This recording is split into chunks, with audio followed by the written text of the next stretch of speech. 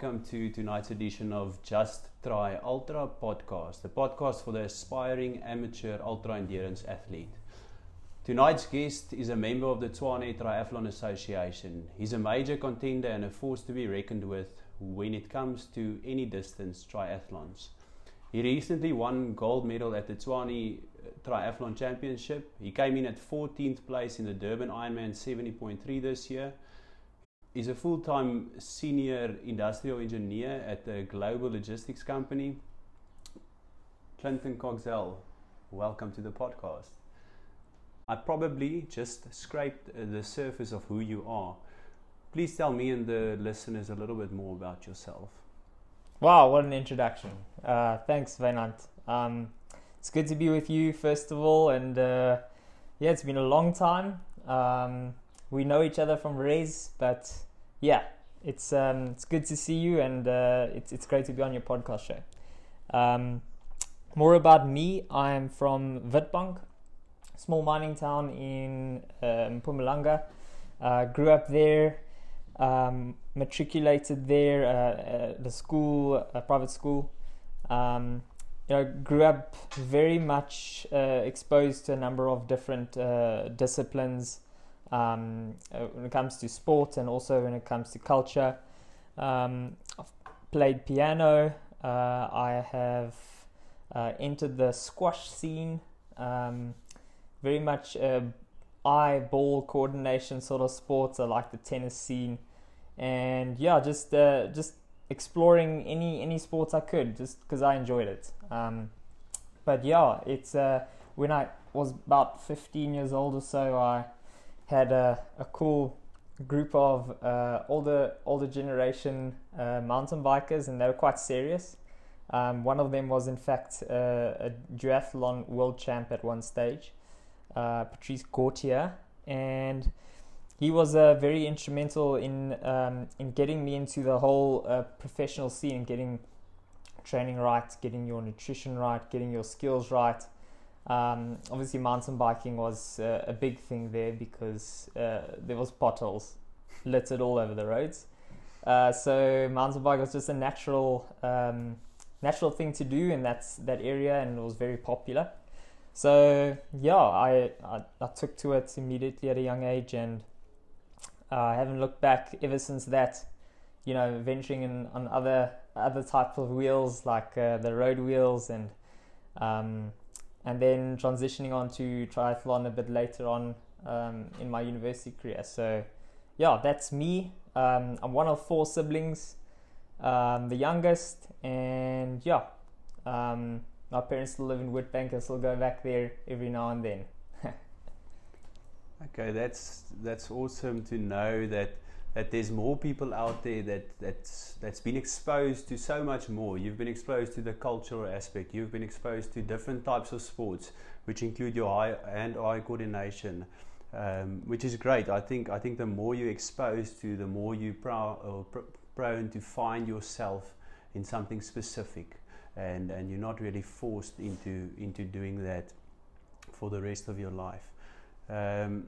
You just touched on the fact that we met in Huis Boekenhout, where we lived together.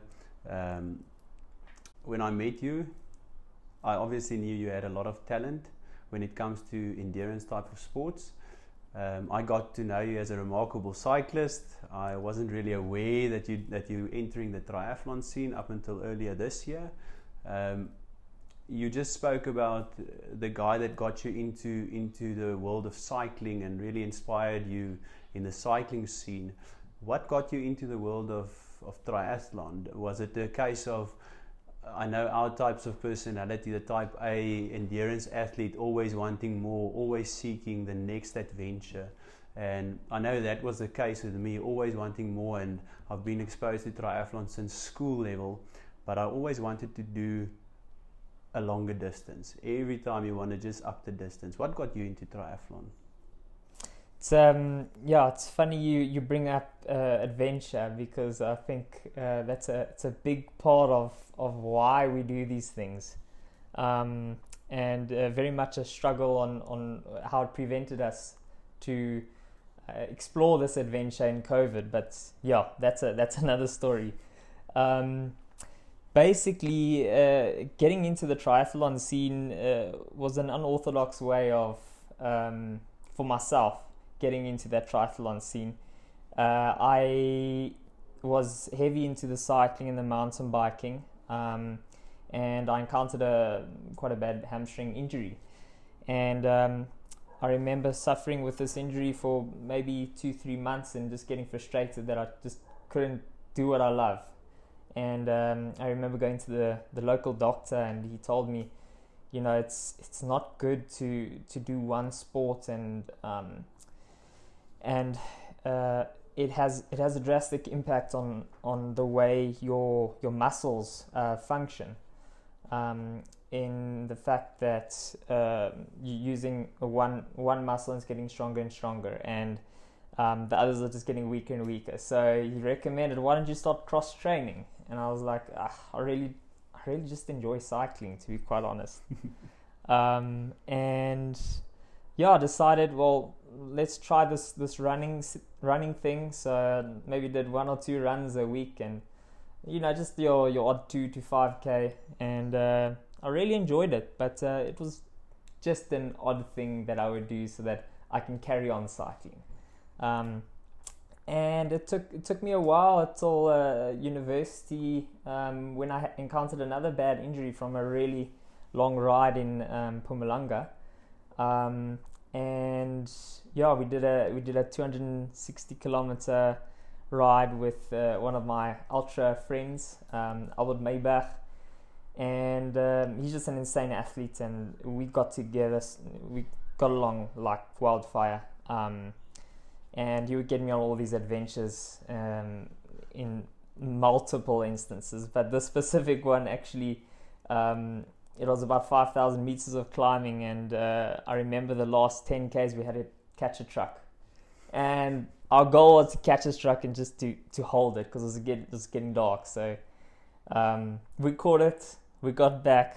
The next day I couldn't ride, literally the hamstrings were gone again, and yeah, that turned me to really pursue other sports that can really get me to the next level of enjoying cycling and enjoying other sports together. So that's when I started swimming, and I was like, well, this is lekker, I enjoy this. And from there on, I was just like, okay, well, let's enter my first running race. And I remember doing the Best Med Tuks 10k, and funny enough, I struggled to catch that PB still, because I was just so amped to get that over and done with.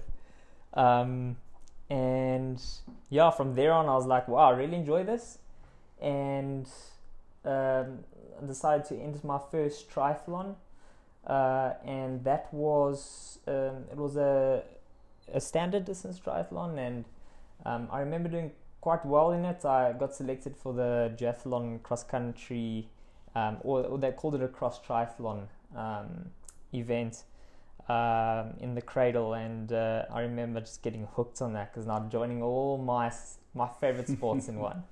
So yeah, that's sort of how I got into it, unorthodox way, but ever since I haven't looked back. It's just your body's healthier, the goals that you have are just so much more widespread. You can now enter cycling races and feel proud of yourself that you're still doing an adventure. You can enter a running race and go trail running in the Drakensberg. You can go for an open water swim, and yeah, it just opens up so many more opportunities for adventure and being curious. Yeah, I completely agree with that, and it also creates the opportunity, like you said. If you get injured in one discipline, you can most probably still carry on with another discipline. If you were to get some sort of running injury, you've got shin splints or something, you can probably still get on the bike and do some good training there. You can still definitely get in the pool and get your cardio working and your endurance going up. You work a 9 to 5, as we just said in the intro. You are a full-time senior engineer, but also you spent to date this year 230 hours on the bike, plus minus another 100 hours running. and 60 hours in the swimming pool. That's a total of 400, as I just said, in 10 months, 40 hours per month, which roughly translates to 10 hours a week. Now that's a lot of training for the average endurance athlete. How do you do it? What's your secret? What is a typical day in the life of Clinton Coxell looks like? Sure, you checked my stats there, eh? I see your maths is still on point. Yes, I don't aim for a certain distance or time in a week. To be quite honest, it's just, I know that, especially this year, I had the main goal of doing my first 70.3 Ironman in Durban. And I just know that I had to just train. And consistency has always been my forte. I know that as long as you're just doing something, whether it be half an hour to an hour a day, that is where the magic comes. You'll always get days when you feel demotivated, you miss the exercise, you had to work extra hours, and you just got to take a step back and just say, why am I doing this? And many of the times it's not that hard to convince yourself that you're doing it for something greater than just your health, something greater than just for your I wouldn't say emotional stability, but just to get out and that therapeuticness, if I can say, of what the sport brings.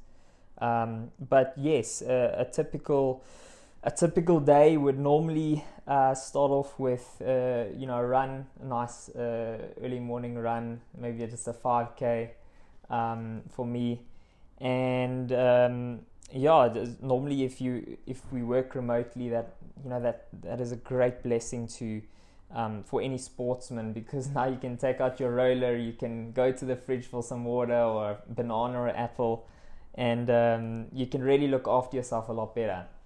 And I think that's what many athletes have really improved on, especially over COVID.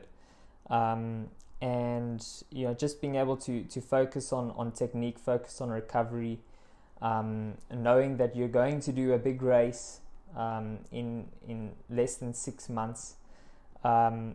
It all plays a role in forming that athlete that you eventually want to be one day.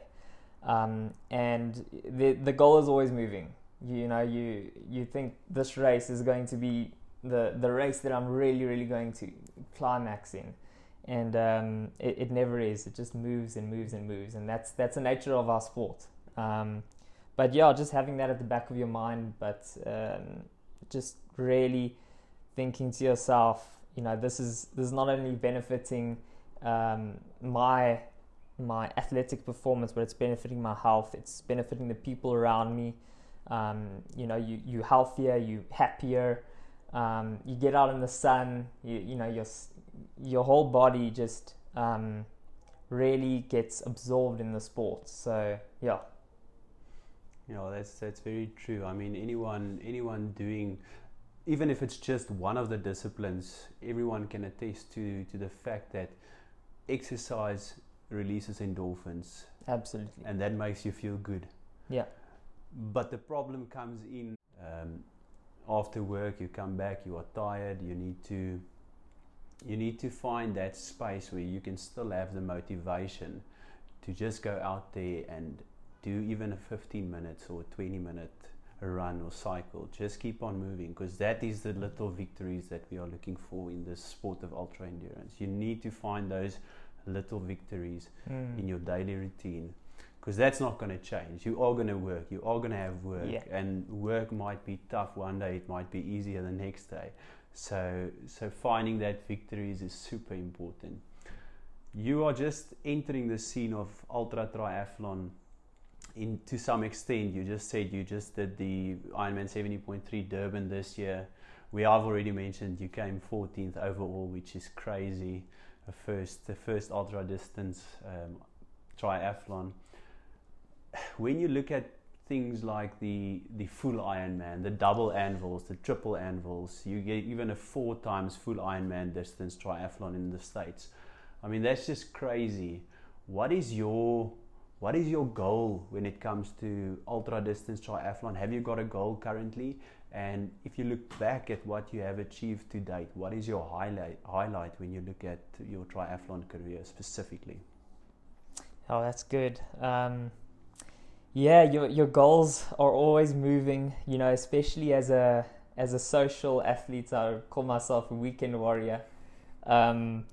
But you know, you got to alter your goals with the things that are around you. But at the end of the day, if you really set your mind on one goal, everything else has to come and support that one thing. And that's a determination that I think any athlete should have. Bring that support that you really need in order to achieve your goal. And I can attest to that, especially when it came to Ironman Durban, the 70.3 distance. You know, it was a long wait. I was supposed to do it in 2020, and you know, I trained a good 6 to 8 months for that, because it was my first race that I really invested in. And when COVID hit and the race was cancelled, I was like, oh, you know, now I have to wait another year.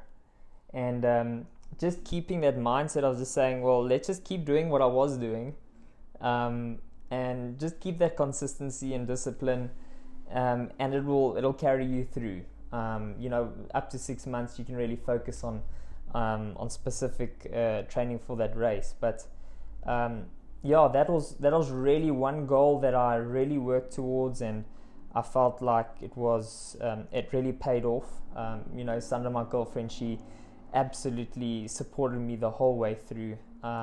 They came down to support me during the race, and yeah, it was just a phenomenal experience. But a goal that I currently have is I would definitely like to do a full Ironman, whether it be locally or abroad. That's a dream of mine. You know, some of us are built for these sort of things, and some of us really struggle. I just feel that, you know, God has given us a talent, and God has given us a way of worshipping Him through this at the end of the day. And I just feel that you know, my endurance capabilities has really played well with me in the past. I know I'm not a sprint athlete, so you got to work to your advantage, and you got to enter the races that also suit your ability. And yeah, I feel the longer distance is something that is uncharted territory for me, but it's definitely something I'd like to do. Even, you know, I'm doing Duathlon Champs in a week from now, and that could possibly lead to World Champs. So, you know, if I can get into World Champs and represent my lovely country, that would be phenomenal. I mean, that would be a dream come true. Sure. Yeah, I think all of the people that's out there, myself included, that did a 70.3, and I've done a few of them.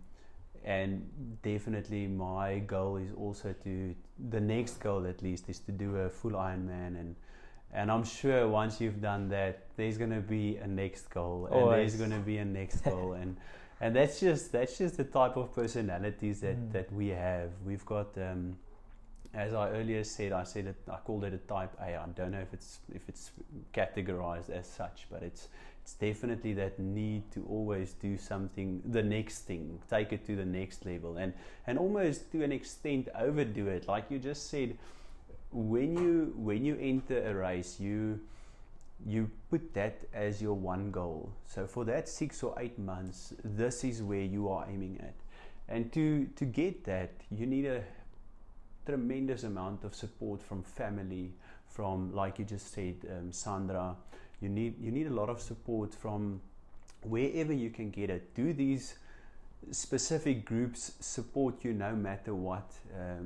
Because I mean, if you have to go out early, you train so much that you spend less time with them. Is that something that ever bothers them, or do you guys speak about that? How do you approach that? Yeah, it's tough. You form your identity around the sport that you call triathlon, and at the end of the day, it's time consuming. And when you start taking away time from those you love around you, and you start putting it, investing it into a sport that is actually quite selfish, it does I think play a toll on the people around you. But I really felt like when you start explaining to people that this is the passion I have, and they see how excited you are, and they really see that you're really driven towards achieving that goal that you want to do, that they almost are a lot more acceptable of the way you do things, the way you the habits that you form, the discipline that you drive, and they start asking, so how was your race last weekend, or I really hope that you have a good race this weekend. And it becomes forms part of who you are, but not to let that slip through on taking over your full life. I feel that we try and strike a balance. We very seldom get it right. That's the truth. And I just think that any ultra triathlete or any ultra athlete for that matter just needs to sometimes just take a step back. You realize that you still need to support your family one day. You need to set up your professional goals. Your spiritual life is just as important, and the family around you.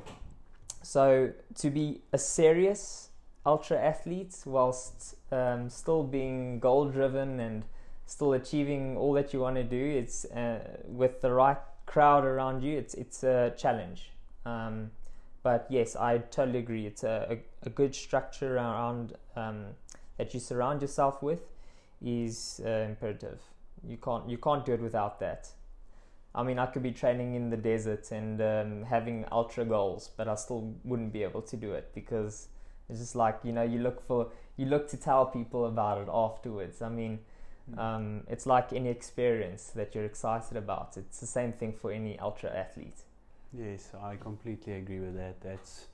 That's very true. And even before the podcast, we spoke about Sandra also training with you. Maybe not to the extreme extent that you train on a weekly basis, but surely that helps as well. I mean, if you train together, that's quality time spent together, and that's such a blessing also to have. If your significant other not only has the ability to run with you, to cycle with you, to swim with you, but also has the drive to do these things with you. So yeah, that's just an amazing advantage that you also have. Absolutely. If you went over Sandra's Strava profile, I think you'd be more impressed with hers than mine, to be quite honest. So she's really my hero. She's more driven in this whole triathlon and running scene. She's an absolute talent. So it's great to have somebody who understands the role of training in both of our lives. Sandra is a phenomenal runner. She's done sub 90 21Ks, and she's a phenomenal swimmer. She's top 10 academic in matric at school level. And I'm pretty sure that I should end this podcast right now and refer you to Sandra. So, and it's great, as you said. It's good quality time. It's something that got us together. It's something that we met at a duathlon, and we joined park runs every single Saturday. We did park run. We rode to the park run. We ran it, and then we rode back, and that helps with the brick sense. and it's great to do that and have a good coffee afterwards, a good breakfast, and then chat about it. So yeah, it all adds to the overall athlete's repertoire. Okay, I just want to circle back to and touch on the mental capabilities and abilities that an ultra endurance athlete needs to have, not only in the sport but in life. If I can use an example of myself, during lockdown I really struggled to get myself motivated to train. You said you didn't really struggle with it, and actually it motivated you to really focus on specific trainings. What would you say is the mental mental arsenal that you have to be able to stay motivated for 8 months and then get to a race where you go through the paces of feeling good and feeling bad, feeling a little bit underhydrated probably during the race, and then all of a sudden feeling over nutritionalized. So how do you mentally stay stable and stay in a safe place for you to carry on doing what you love? Yeah, it's funny you say that. As you're talking, I just imagine myself, and probably the best way to describe it is when you go clay pigeon shooting, they teach you to as soon as the clay pigeon is released and you're holding the rifle, that you need to aim, but when you sort of need to surprise yourself before you pull that trigger. You need to apply the pressure, and then when that impact comes, it should come as a surprise to you. And it's a strange way that I approach these sort of things, but it's the only way that I keep myself from getting overwhelmed by having the expectation of achieving a certain output of training in a week, and by not achieving that, then you get disappointed in yourself. So just relating those two is I find myself going into a race is sort of being like an underdog, like these guys are 10 times better than me. These guys have been training twice as good as me. They've got coaches, they've got the best equipment. There's no way I'm going to get in the same race as these guys and succeed. And I feel that really takes a lot of pressure off of your shoulders when you're preparing for a race. Just knowing that when it comes to race day, you sure are going to perform the best that you can at your ability at that time. But the main thing is to train where you're at and not train where you want to be. Because as a amateur athlete, definitely a weekend warrior, you have all these goals, but sometimes we forget that we have a full-time job, and that we have budgets and we have people around us, and that's the thing, is you need to train where you're at and know where your habits are formed. That so Mondays I do this and that, Tuesdays I do this and that, Wednesdays I can fit in a cycle and a run, and not change your whole way of living to support that goal in its entirety, but rather train in a way that you can make the best time in your week without neglecting the crucial things in your life as well. So yeah, I think that's a way of sort of preparing mentally for a race. And yeah, I think it's always good to have structure. You don't go into it and say, well, I'm not going to train for this race. You really do put in the effort, but just in your mind, just place that expectation on the race day and not beforehand, because that places unnecessary stress on a lot of other parts in your life other than just your training. Yeah, and it can take out the enjoyment part of it. Yeah. As soon as you just focus on, I want to do a sub 90 21k, sooner or later you're gonna not enjoy it anymore, because if you just get barely there, okay, you already run sub 90s in, I mean, after swimming 1.9 k's and cycling 90 k's, so you're not there. But maybe the 1 hour 20 is a mark as an example for you. But I mean, as soon as you just focus on that, you're going to start losing. You're going to start losing the enjoyment. Yeah. I want to just track back to training programs. You just mentioned training programs and sort of training to a set routine. How do you approach training programs? If you look on the internet, there's training programs for any sort of endurance event out there, but some of them are not that good, other ones are good. How do you approach that?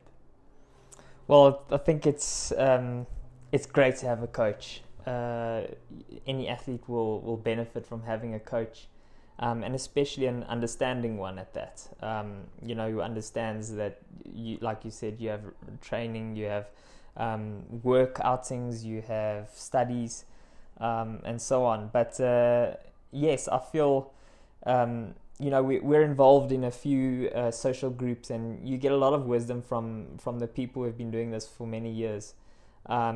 And I rely on those people to give input into my life in with regards to training. But yes, I am naturally a researcher, and I really encourage anyone who wants to get into the sport to really invest a lot of time in technique when it comes to swimming, especially. I do have a coach for swimming. I went into my first half Ironman without any coaching lessons, and when I started with this coach, he says, "Your stroke is all wrong. How have you been swimming?"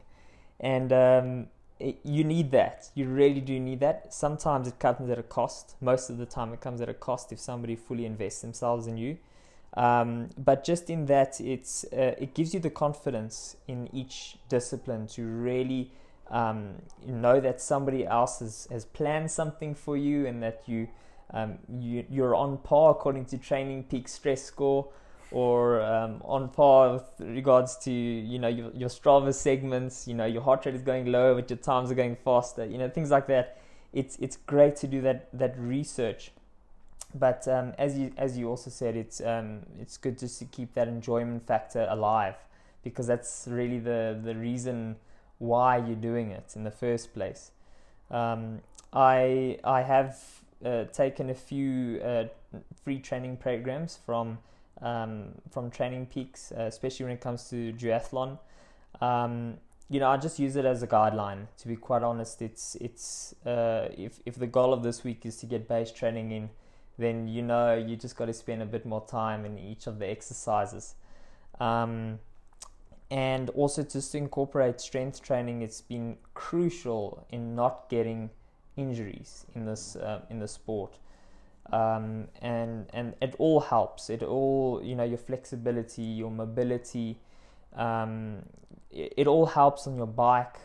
Your running technique is so important to become efficient, especially at the longer distances. Just to training, it all comes to play when you're actually in that race and you start remembering, this is what this guy said, maybe I should try it now, and then you figure out along the way that you fail in certain things in a race, and you find out what doesn't work with your nutrition, you just got to find that out for yourself. Failing forward, that's what we call it. Yeah. So you're talking about doing a lot of research. I've researched the topic of diet, the effect that it has on recovery and the sport, and especially endurance sport. I've done a bit of research on that. How do you approach diet? Do you follow a strict daily diet routine, or do you just adapt your diet when it comes closer to the event? What do you do during the event? Do you eat whilst performing? I mean, when you start looking at 10-hour events, maybe half Ironman is still an exception. You don't really have to eat, especially when you do it in your times. Yeah. But But yeah, how do you approach your diet? Yeah, so race day and the weeks leading up to race day is crucial for getting the right nutrients into your body, because on race day your body's going to be depleted of all those nutrients. So you've probably heard of carbo loading, you've probably heard of glucose drinks and so on and so on. But yeah, you just got to play to your genetic makeup. For me, I'm more of a slim build person. So I don't pick up weight very easily, as well as I don't pick up muscle. And that's mainly due to my metabolism, and a lot of things come into it. But when it comes to my metabolism, I know it's super fast. So if I eat cake tonight, I know that sugar is gonna make me peak, and I know I'm gonna be down in about an hour. So I know that I'm super sensitive to caffeine. It's an absolutely incredible stimulant for me. So taking all this into consideration, you just got to keep to the natural stuff. I remember doing the USSA, the University Sports South Africa cycling tour up in Stellenbosch, and the guys used to ask me, but you got nothing you just got water in your bottle. And they used to laugh at me. I'm like, this is how I train. Because I've got such a good metabolism, such a fast metabolism, I can really digest natural foods a lot faster. So I found this out especially on one of the mountain bike ultra races that I did at Cullinan to Tonteldoos. And that was, I think it was about 260, 270 Ks that I'd entered with two people from Witbank. And entering your first long distance race like that, you sort of go into the unknown with what works for your body and what doesn't, because up to that point you'd only done under 140 Ks of riding. So yeah, I went full gas, cooking boiled eggs, had some potatoes, lots of salt and some spices and things like that, and I'd packed it in bags that I knew that I had to have it, at this time. Then I had to collect it the next water point, then I had to take it at the next time, and it worked phenomenally for me. It doesn't say that it'll work well for everyone else. Some people do really well on glucose gels and glucose drinks, but you really just got to figure out what works for your body, and there's no way of finding that out other than going and doing an ultra race, really bonking, hitting the wall, and then saying, but what went wrong here? Sometimes it's not even training, it's all about nutrition. 100%. And if you look at technology, I recently invested in a Wahoo Kicker, which I think is probably one of the best investments other than the wedding ring that my wife wears. Congrats. That's probably the best investment in terms of training, just opening up so much opportunity for training after hours or training early in the morning. In South Africa, you can't really go out everywhere and train when it's dark due to a safety issue. You need to be aware of your own safety in certainly some parts of South Africa. What advantages and disadvantages do you think technology brings into the sport of ultra endurance? That's a good question. Data in the power of somebody who understands it is very powerful. And I think, if one has a coach linked with technology, collecting that right data, it becomes really a powerful tool that you can use not only for the race that you're training for, but for any race in the future thereafter. So yes, I do train on heart rate. I don't look at it all the time, but I know that If I'm going at this exertion level, I should probably be around zone 2, zone 3. And you can start picking up on, if you're starting to feel fatigued, you see it in your heart rate 10 beats per minute higher, then let's just take it easy today or for the week. It's also a motivating factor. When Strava came out, I was like, let's go check these segments. I want to see where I am in the world. And that's also an encouraging factor. When you get the serious triathletes that start comparing their scores or their training stress scores and their intensity factors and things like that after a race, it becomes quite encouraging and competitive as well. But yes, it's sometimes you get better quality using watt bikes and and using that heart rate for your training zones and things like that. But yes, I do. I hit the gym. I go to. I use the power bikes, and that's the training ground that I mostly use. Sometimes it's not like it to go for an evening ride while the cars are hooting at you. The Wahoo Kick is a fantastic investment. I don't have an indoor trainer, but the gym has been my playground, and it should be for any triathlete if you want to stay safe. 100%. So we spoke about technology. Okay, the gym has a membership fee attached to it, and it allows you to really use the technology out there.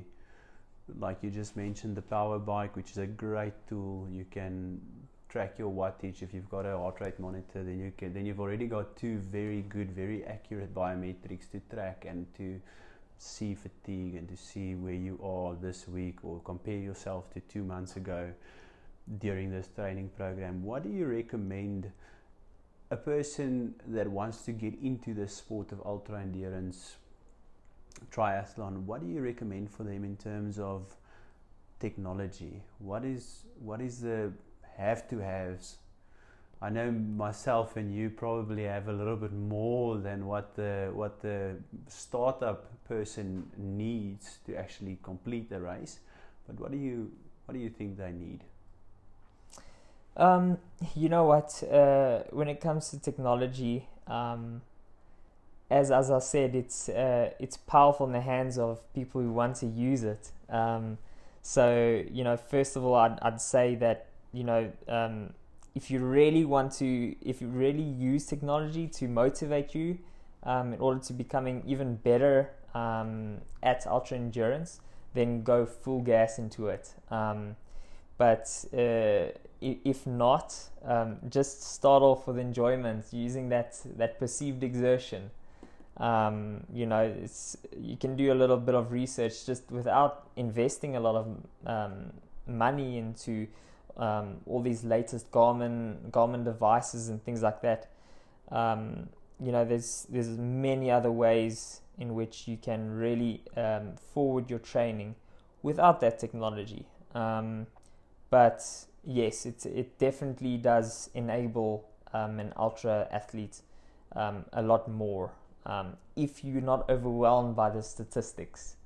Something like starting off with an app that tracks your exercises. That's a great form of technology that you can start off with, like Strava. And you can see your peers and how well they're doing and your own personal best. It's a fantastic way of tracking yourself. Yeah, it's also quite a dangerous place to be. If you track yourself I'm speaking specifically to the starter, not someone that's already fit, that knows how to handle fatigue, that knows how to handle the stress on the body, but a person that just starts out to go into a Strava or into the world of Zwift, which is a virtual reality cycling scene. You immediately get into a racing mode. You're always competing yourself either to the segment, where's your personal record, what's your peers doing. All of these things are good, but it can also be dangerous. It can open you up for injury, especially if you start doing 3Ks, 4Ks, which the normal person will start at. If you start at a 4K and you just try and push it as hard as you can from the get-go, you are probably going to run into some injuries and overtraining injuries. So that's just a negative side of it that I pick up. So you just need to be aware of the dangers of that. There's a saying, I think it was Rich Roll, when he started out his career in ultra endurance running, he got a coach, and his coach told him, you need to go slow to go fast. Oh yeah. Because he was always doing his 10Ks sub 50 minutes, but his heart rate was always up top. He was hitting the ceiling. He couldn't get it faster. And his coach told him, no ways, we're going to start at the base. We're going to start at zone 2. We're going to start, even take it into zone 1 sometimes. Then you're going to do your tempo runs. You're going to do your speed workouts, which only comes in at a later stage, but it does come in. But you need to build that base, and that you build at a slow pace. And that ensures the muscles grows with your love for the sport, I suppose, which is very, very important. So that's just my 2 cents on technology advantages and disadvantages that it does have. The next thing I quickly want to speak about is missing a training session. You've earlier spoke about the fact that life gets busy. You get to work and you come home later than what you anticipated, and maybe traffic was really bad and you couldn't make it to the gym, or whatever the case may be. How do you approach missing a training? Yeah, so when you've been doing this for more than 13 years, you get accustomed to doing something in a day, and it creates a determination that I don't know if many other people would have who don't understand what it is to do something and get into such a habit that if you miss a training session, it literally destroys your day. It's disappointing, when you place your mind on really planning out what you're going to do in the afternoon, and then traffic hits, and then you get back and there's load shedding, and now you're like, oh well, there's obviously not going to be hot water, and now I'm not going to have a shower afterwards, so is it really worth training? And starting to doubt whether you're going to finish that exercise or not. You just got to do it. And I've gotten to desperate times where everything didn't quite plan out in the day, and I only had after 8 o'clock to fit in my session, and then either going to gym and closing down the gym, or literally going for a night run as the lonesome ranger in the night, finishing off that 5k run. So yeah, it's disappointing, but just knowing that, especially in ultra distances, that it's not about the one training session that you've missed. It's about making up that time in the next 3-4 weeks, and that consistency, because it's not that one training session that you're going to miss. It's not going to have a tangible impact on your race time at the end of the day. So yeah, just taking that expectation off of yourself, and rather embracing it as a rest day. Maybe it's possibly a good mindset to go into. Yeah, change the mindset that you adapt when facing with these unexpected missing training sessions. Absolutely. Tell me, when you go for these evening runs, I love to run with music, so I put on a bit of music. I run with my phone. I hold the phone in one hand and I hold the water bottle in the other hand. I've got my watch on, tracking everything that I do, but I love running with music. That's the only sport or the only of the disciplines that I do with music. When you go out for these evening runs, surely it's quite lonely out there. Do you listen to music? How do you keep yourself busy, or do you really just enjoy the nature? I'm one of those people who can just go out on a 120-kilometer mountain bike ride by myself and absolutely be in my element. One thing that I do enjoy is looking forward to a good coffee or breakfast afterwards. That's a big motivating factor. But other than that, it's getting out, away from your blue screen that you're sitting in front of 8 hours a day. Getting away from the busyness of the roads, just going out and really just finding your peace. It's really the reason why I love training. And that's one of the things that people really battled with in COVID. Like now I can't ride with my friends, I can't run with my friends. People lose that encouragement and they stop exercising. And that's when you really need to decide, why am I doing this? Is it for the love of the sport, or is it to please somebody, or a willpower that you just got to keep on going, so it's no music for me, and just being quiet, going out for your LSD or something like that.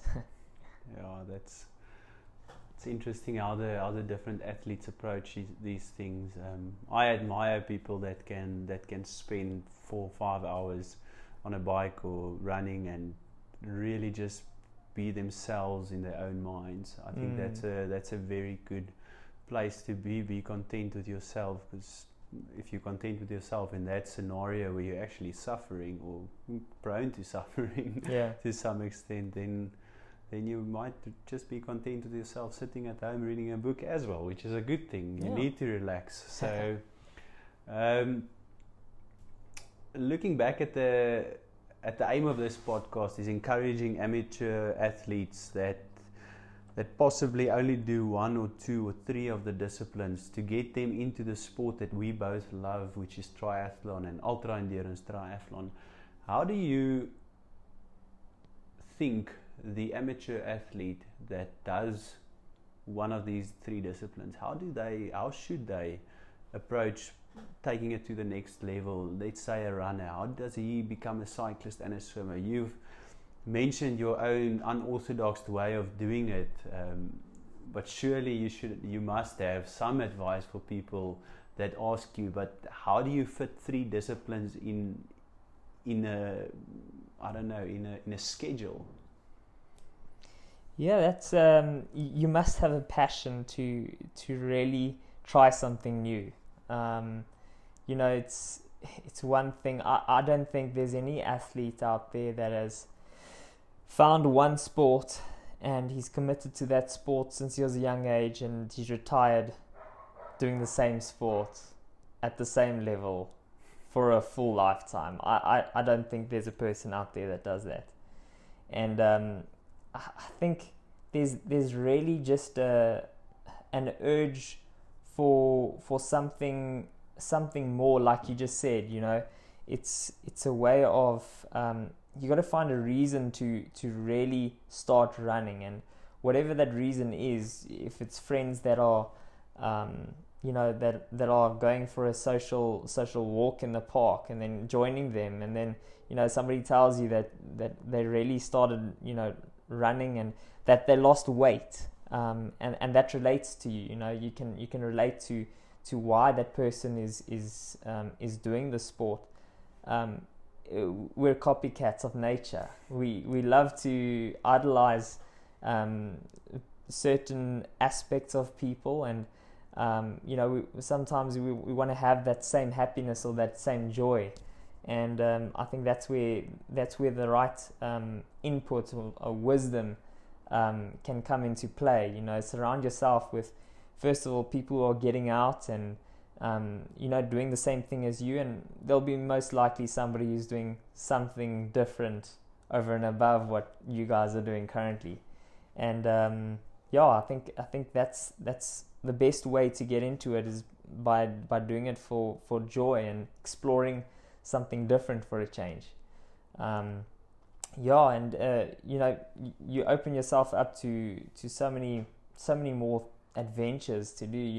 I didn't even realize there's trail running in Drakensberg until I started running, and I was like, wow, there's actually races out there that are doing marathon events. And then you start placing goals in yourself, and you start saying, well, I want to do well in this, and I think that all plays a big role in exploring triathlon with the other two disciplines, you say. Yeah, that's a really good answer. Tell me, Clinton, I've got this, or when I used to compete at a better level, at the more competitive level, I usually got the like the butterfly effect before a race, really bad, and you got to go to the bathroom once you've stopped the car, then you have to go to the bathroom again when you're at the starting line, but you really can't, because now there's the other competitors, and if you go to the bathroom, then you're probably going to lose your spot. So what is your pre-race routine? Oh yeah, that's going to be so unique for anybody listening, but yeah, I find, for me, as I said, caffeine is a fantastic stimulant, and it gets your whole metabolism kick-started. So I just make sure that I'm going to prepare everything the night before, so that when it comes to getting in the car and going, everything is ready to just chuck and go. Yes, just making sure that you're going to arrive at your race within at least an hour before the start of your race. That helps with the mental well-being and the mindset of getting into that race mode. That really helps me. And funny enough, now that I just say that, I do remember one of the races I did, African Duathlon Champs. One of the guys I had met, he was from the other province, and he was one of those people that would ask you, are you sure this is right? Are you do you have this? I forgot my thing at home.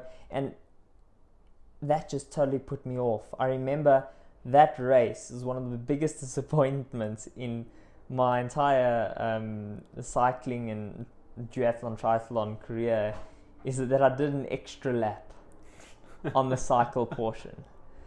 And I could not believe it. But now that I mention it, it's definitely the lead up to that event that distracts you. So I really encourage anybody who's really preparing for this to find a way that, if talking and really talking to people and others asking you about what you're going to do in the race, if that encourages you, do it. But if it doesn't, make sure you get away from the crowd, make sure you get away from everyone, and you get into that racing mode. But yes, it's important from your nutrition point of view to at least eat. And Fuel for Champions is oats with peanut butter and some cranberries, and that's my power mix. I know that works for me, and having that with coffee, I know that my metabolism are going to be really well prepared for whatever race that's going to come. And also on the bike training or on triathlon, it's important in your transition to pack the right stuff that you can just grab and go. You don't want to lose time in transition either. So one of the things I like to have is they have like these purity sachets that they have for babies, and they're high in calories. It's fantastic for mid-race fueling, and that really works for me. So as I say, keeping it natural as possible, it always wins. I've actually never heard of someone taking purity as race food. This is a game changer. I hope you didn't take any of these supplement companies out of business just now. No, really, Clinton, it's been an absolute pleasure having you on the podcast. I've learned a lot from you. I've made a lot of notes, and I'm definitely gonna go back into this. But one of the main things that I take out of listening to you is routine. Routine is key. Routine is key when it comes to your training, to your daily schedule, to what you are trying to do.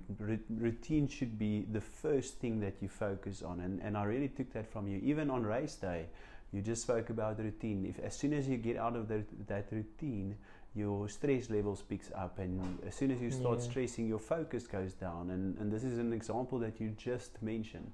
So thanks a lot for being on the podcast. Thanks so much, Wynand. It's such a pleasure to be here and share some of my knowledge, share some of what I hope to be wisdom, and I wish you all the best for any other listeners and any other future world champions, and I'm really honored to be here.